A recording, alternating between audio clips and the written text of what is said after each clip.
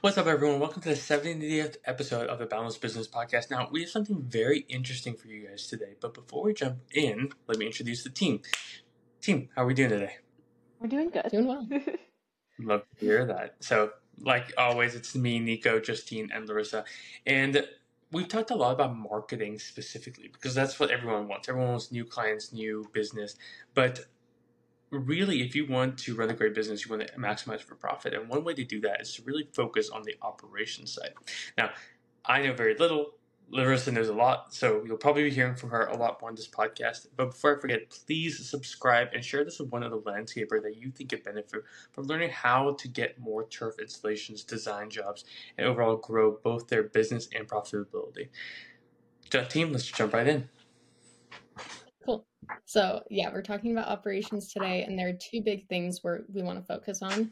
So the first one is making the customer experience seamless, and then the second one is making it easy on your team and yourself to fulfill your services. So let's start with the customer side. Larissa, do we want to start with the sales process? Sure, I can just give a quick overview, right? So the customer journey starts before they become a customer. It starts in your sales process, and it starts when they are a lead. That's every interaction the customer has with you as a company needs to be a positive one, or hopefully should be a positive and seamless one. One quick thing to note here is oftentimes in the sales process, maybe you'll have them talking with person A, but then person B is the person who is fulfilling the job, and maybe person C is doing all the paperwork and whatever. You know, a lot of times you have a lot of hats, and that can be really confusing for a customer. So something that really is helpful is to maybe have a common phone number or a common line of communication that makes it really clear to them. Not that they're necessarily even talking to Joe or John, but that they're talking to, XYZ landscaping company, right? They want to associate everybody and your company with the company at large. Of course, you'll build personal relationships and whatnot, and that comes naturally. But in terms of the customer experience, you want them to come in and say, okay, I'm going to raise my hand. I want something done in my backyard. I want to redo my backyard. What does that look like from there? So ideally, maybe they have a common number, or, maybe you need some basic information from them. Whatever you can do to, as soon as they raise their hand, be like, okay, yes, we can help you, or we'd like to see if we can help you. Let's get the information we need. So I say as soon as you can, because speed to lead is super, super important. What I mean by that is the lead should be reached out to within 5 minutes of saying, yes, I'm interested. That is a really small gap, obviously. But as people, we have short attention spans. We like to move on from things quickly. I mean, Nico, I'm sure you can give examples of where speed to lead is super important. Yeah, I mean, the biggest thing is, especially for something that's higher ticket, like artificial turf, something in the backyard, like a pergola or something like that, usually when someone's doing that, they're past the research phase. So they probably have a Pinterest board set up. They probably have snapshots of what they have. They've seen their neighbor's new lawn, and they're trying to move really quickly. Here's the problem. You need to be able to have that conversation pretty quickly because they are in the buying cycle. Now, that means if you miss out on that 5, 10, 15, 20-minute window that they're looking around and scheduling estimates, your competitors are getting them for sure, because if you don't answer, they're just going to call the next person and the next person and the next person. So you're losing out on business, and you might start building a negative reputation for, we've never been able to get in touch with them, or they never answer our questions on time. So that speed to lead is just imperative. Yeah, I love that you mentioned competitors, because that's exactly what happens, right? Think about anytime you go to buy a service and, whatever it is, oftentimes you probably do a Google search and you're like, okay, let me see what I can do. Maybe you check out their website, whatever you kind of see, get a rough idea of their work, and you say, okay, great, I want to go with this person. Call, no answer. Okay, next one on the list. Next one on the list. That is just how we function as a society. So you need to be tailored towards that behavior model, right?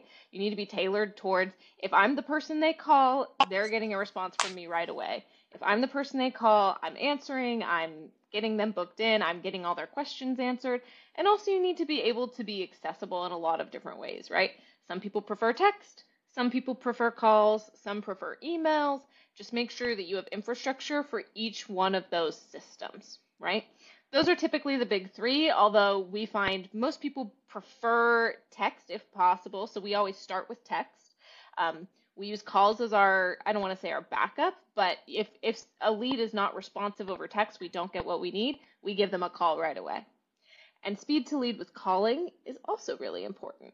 You want to make sure you're calling, a couple times a day for the first week and continue to call onward until they tell you, no, I'm not interested. You need to have systems in place to make sure you're not missing out on that business, on those leads. Because also, again, just think about human behavior. And I think everyone here is, and everyone in general probably does this, but if you request something, maybe you don't respond back right away, or maybe you're not 100% sure and you just want to make sure, or maybe you just forget to respond, or you just can't answer the phone at whatever time. And it doesn't mean you're not interested, but it just means you're busy. So we want to keep that in mind too as we're moving forward to make sure that we're getting, leads responded to really quickly, get all the answers you need to qualify them to make sure they're a good fit for you. And that's another piece you need to have systems in place for is qualification to make sure leads are good. Once leads are qualified, then you need to go through your sales process. Take out any barriers you can to someone giving you money is a big thing, right? That's really key and oftentimes can cause problems if you don't have a good sales process set up, is if you're like, okay, well, yeah, I got to do like 10 million things before we can accept your deposit or whatever, or maybe you don't offer financing. Well, that's a really big, easy operational tool you can use to help push a lot of leads along in the sales process. And as you're thinking about how to optimize your sales process, and every business is different, what you need, what you don't, there's going to be some key differences. But think about what is it that you need? What information is paramount? Then make sure you're getting all that info from the lead as best as you can. At first, when they're still a lead, you probably just need basic info, right? You probably just need to make sure you have their contact information, a rough idea of what they're doing, and their budget. That's probably the basic stuff that you need as a lead.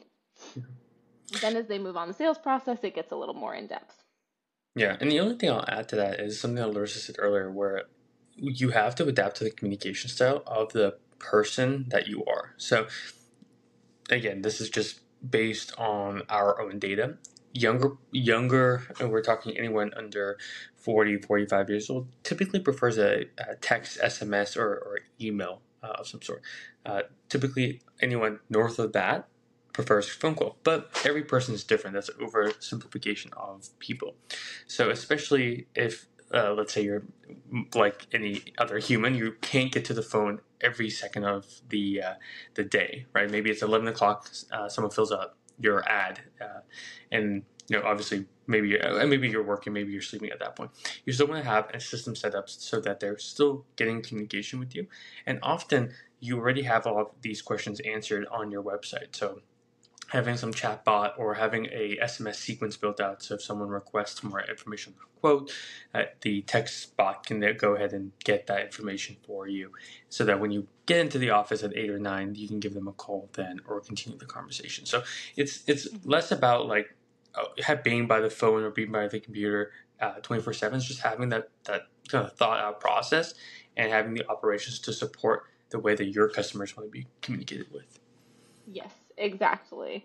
And those are other things you want to make sure they're having, again, a positive experience with you. And you want to make it easy for them. So one line of communication, keep it as positive as you can. And then also a big part of not having a bad customer journey is as if they're disqualified, you do not need to continue on any communication. There's no point in continuing to pursue a lead that is a bad fit. That's a waste of their time and that's a waste of your time.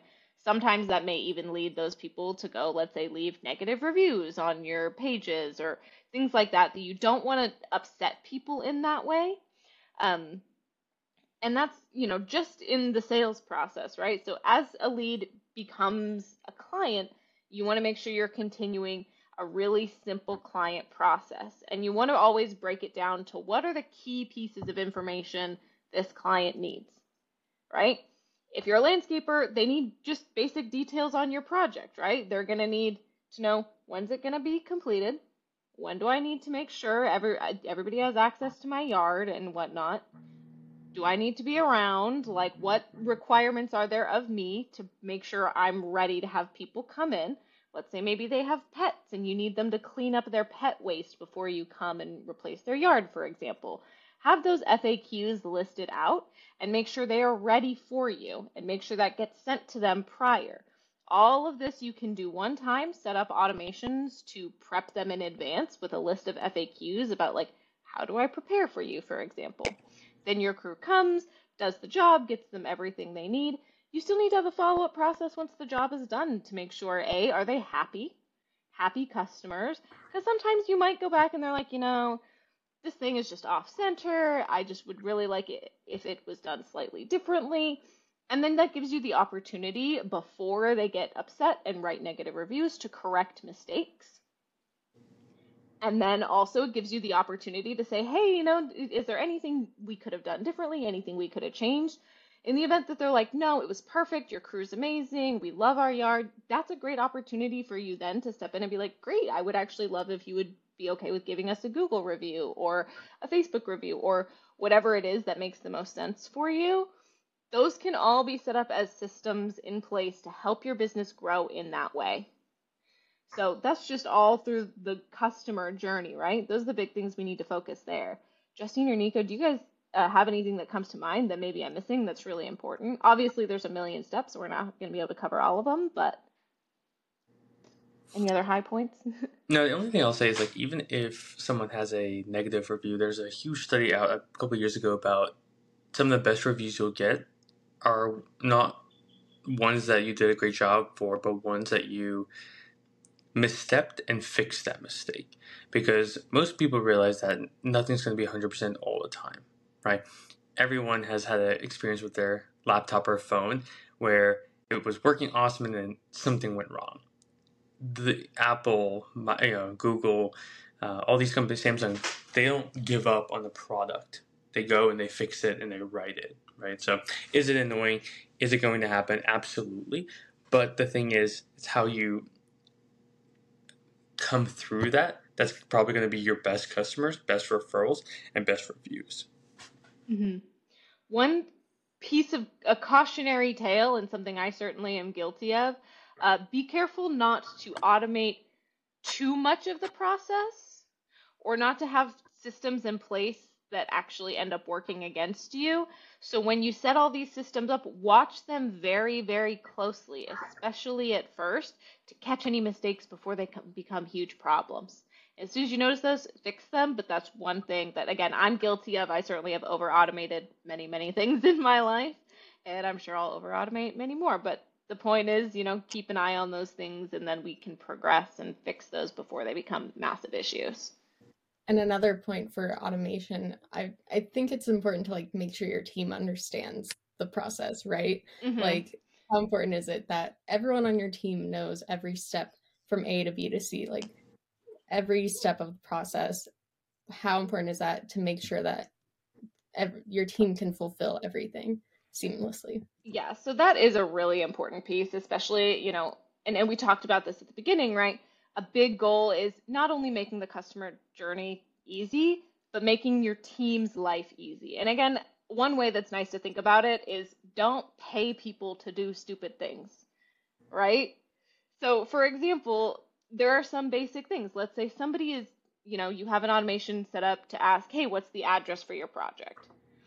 Well, do you really need your team then going back in and, like, making all these edits or formatting it different or whatever when you can just take that variable that you've already been given and put it where you need to put it, for example? Like, having information flow from one stage to the next is hugely important to your team. And making sure your team has that visibility, Justine, to your point, to make sure they know exactly what's going on. Especially, you should, not that they need to know every intricate detail of every single thing. Maybe your sales team is not as involved In your fulfillment, for example, your sales team does not need to know every single step about fulfillment.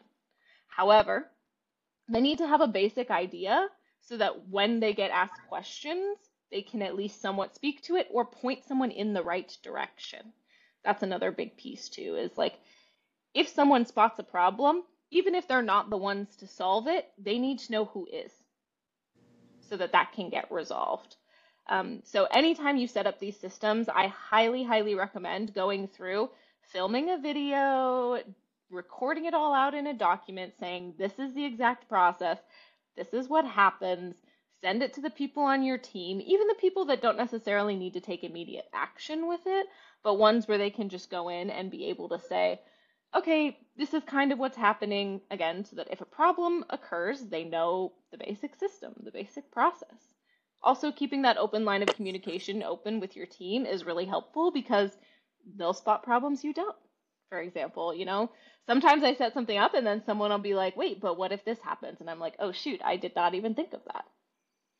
So getting that feedback from your team is really important in a lot of ways, making sure they understand what's going on, making sure they have enough of an understanding to be able to ask critical questions and to be able to set up your processes in such a way that it's not creating busy work for them. People are really great at creative tasks, at doing things that require really thoughtful responses or thoughtful ways to go about it, and understanding nuances in a way that technology does not.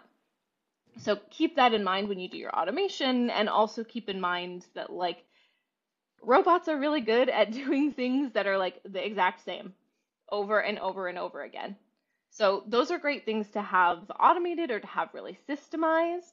And then your team really should be using their brains. We have them. We should use them for that purpose, right? We should use this automation and these tools and these operational processes to make our team's life easy in such a way that they're not doing busy work. They're using that brain power on actual, human-worthy tasks, I guess, is kind of how I like to think about it. Yeah, absolutely.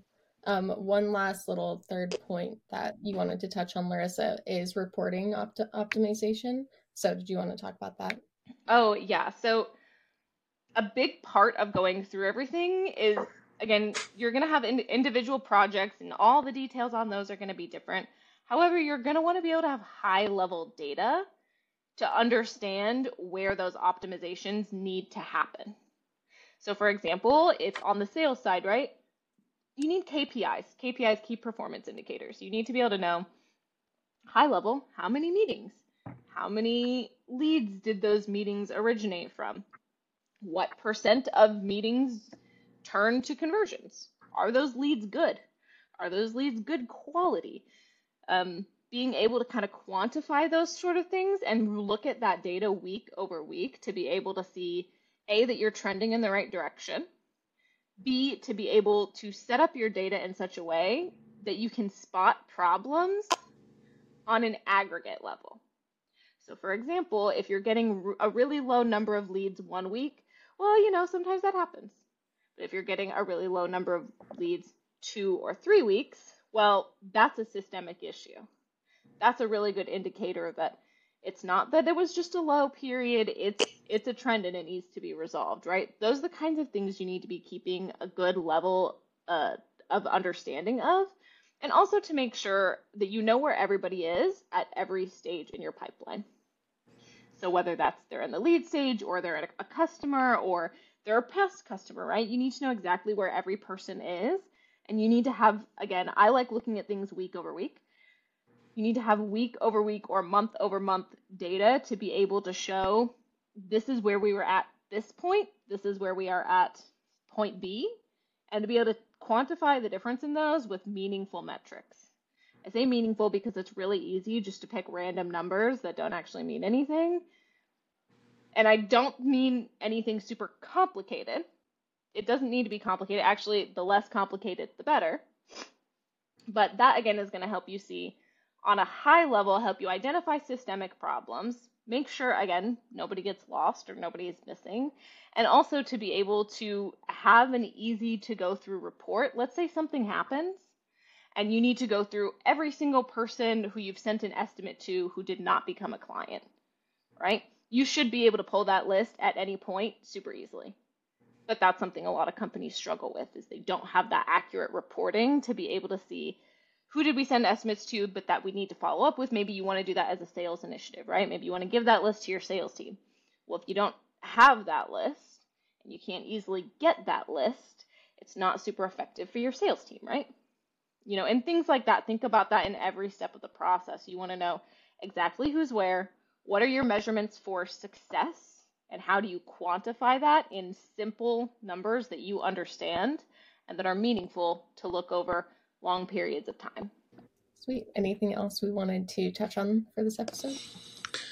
I think Larissa brought this up really quickly. You want to find the balance between like overdoing the operation side and losing sometimes. And again, she owned up to this, but like we've all something overcomplicated certain things, right? So like, for my engagement is a great example. Like I built this long spreadsheet, blah blah blah blah. When like simple like text chain could have like done that thing, right? So like instead of texting every single person, I could just put it inside a group message, right? Like sometimes we overcomplicate things, but to the same time, sometimes we build without thinking it completely through, like mapping out what you want. So that's the biggest thing. And we talked about this a couple of episodes ago. Map before you build. So it's the only feedback I have there. Yeah, that's a great point.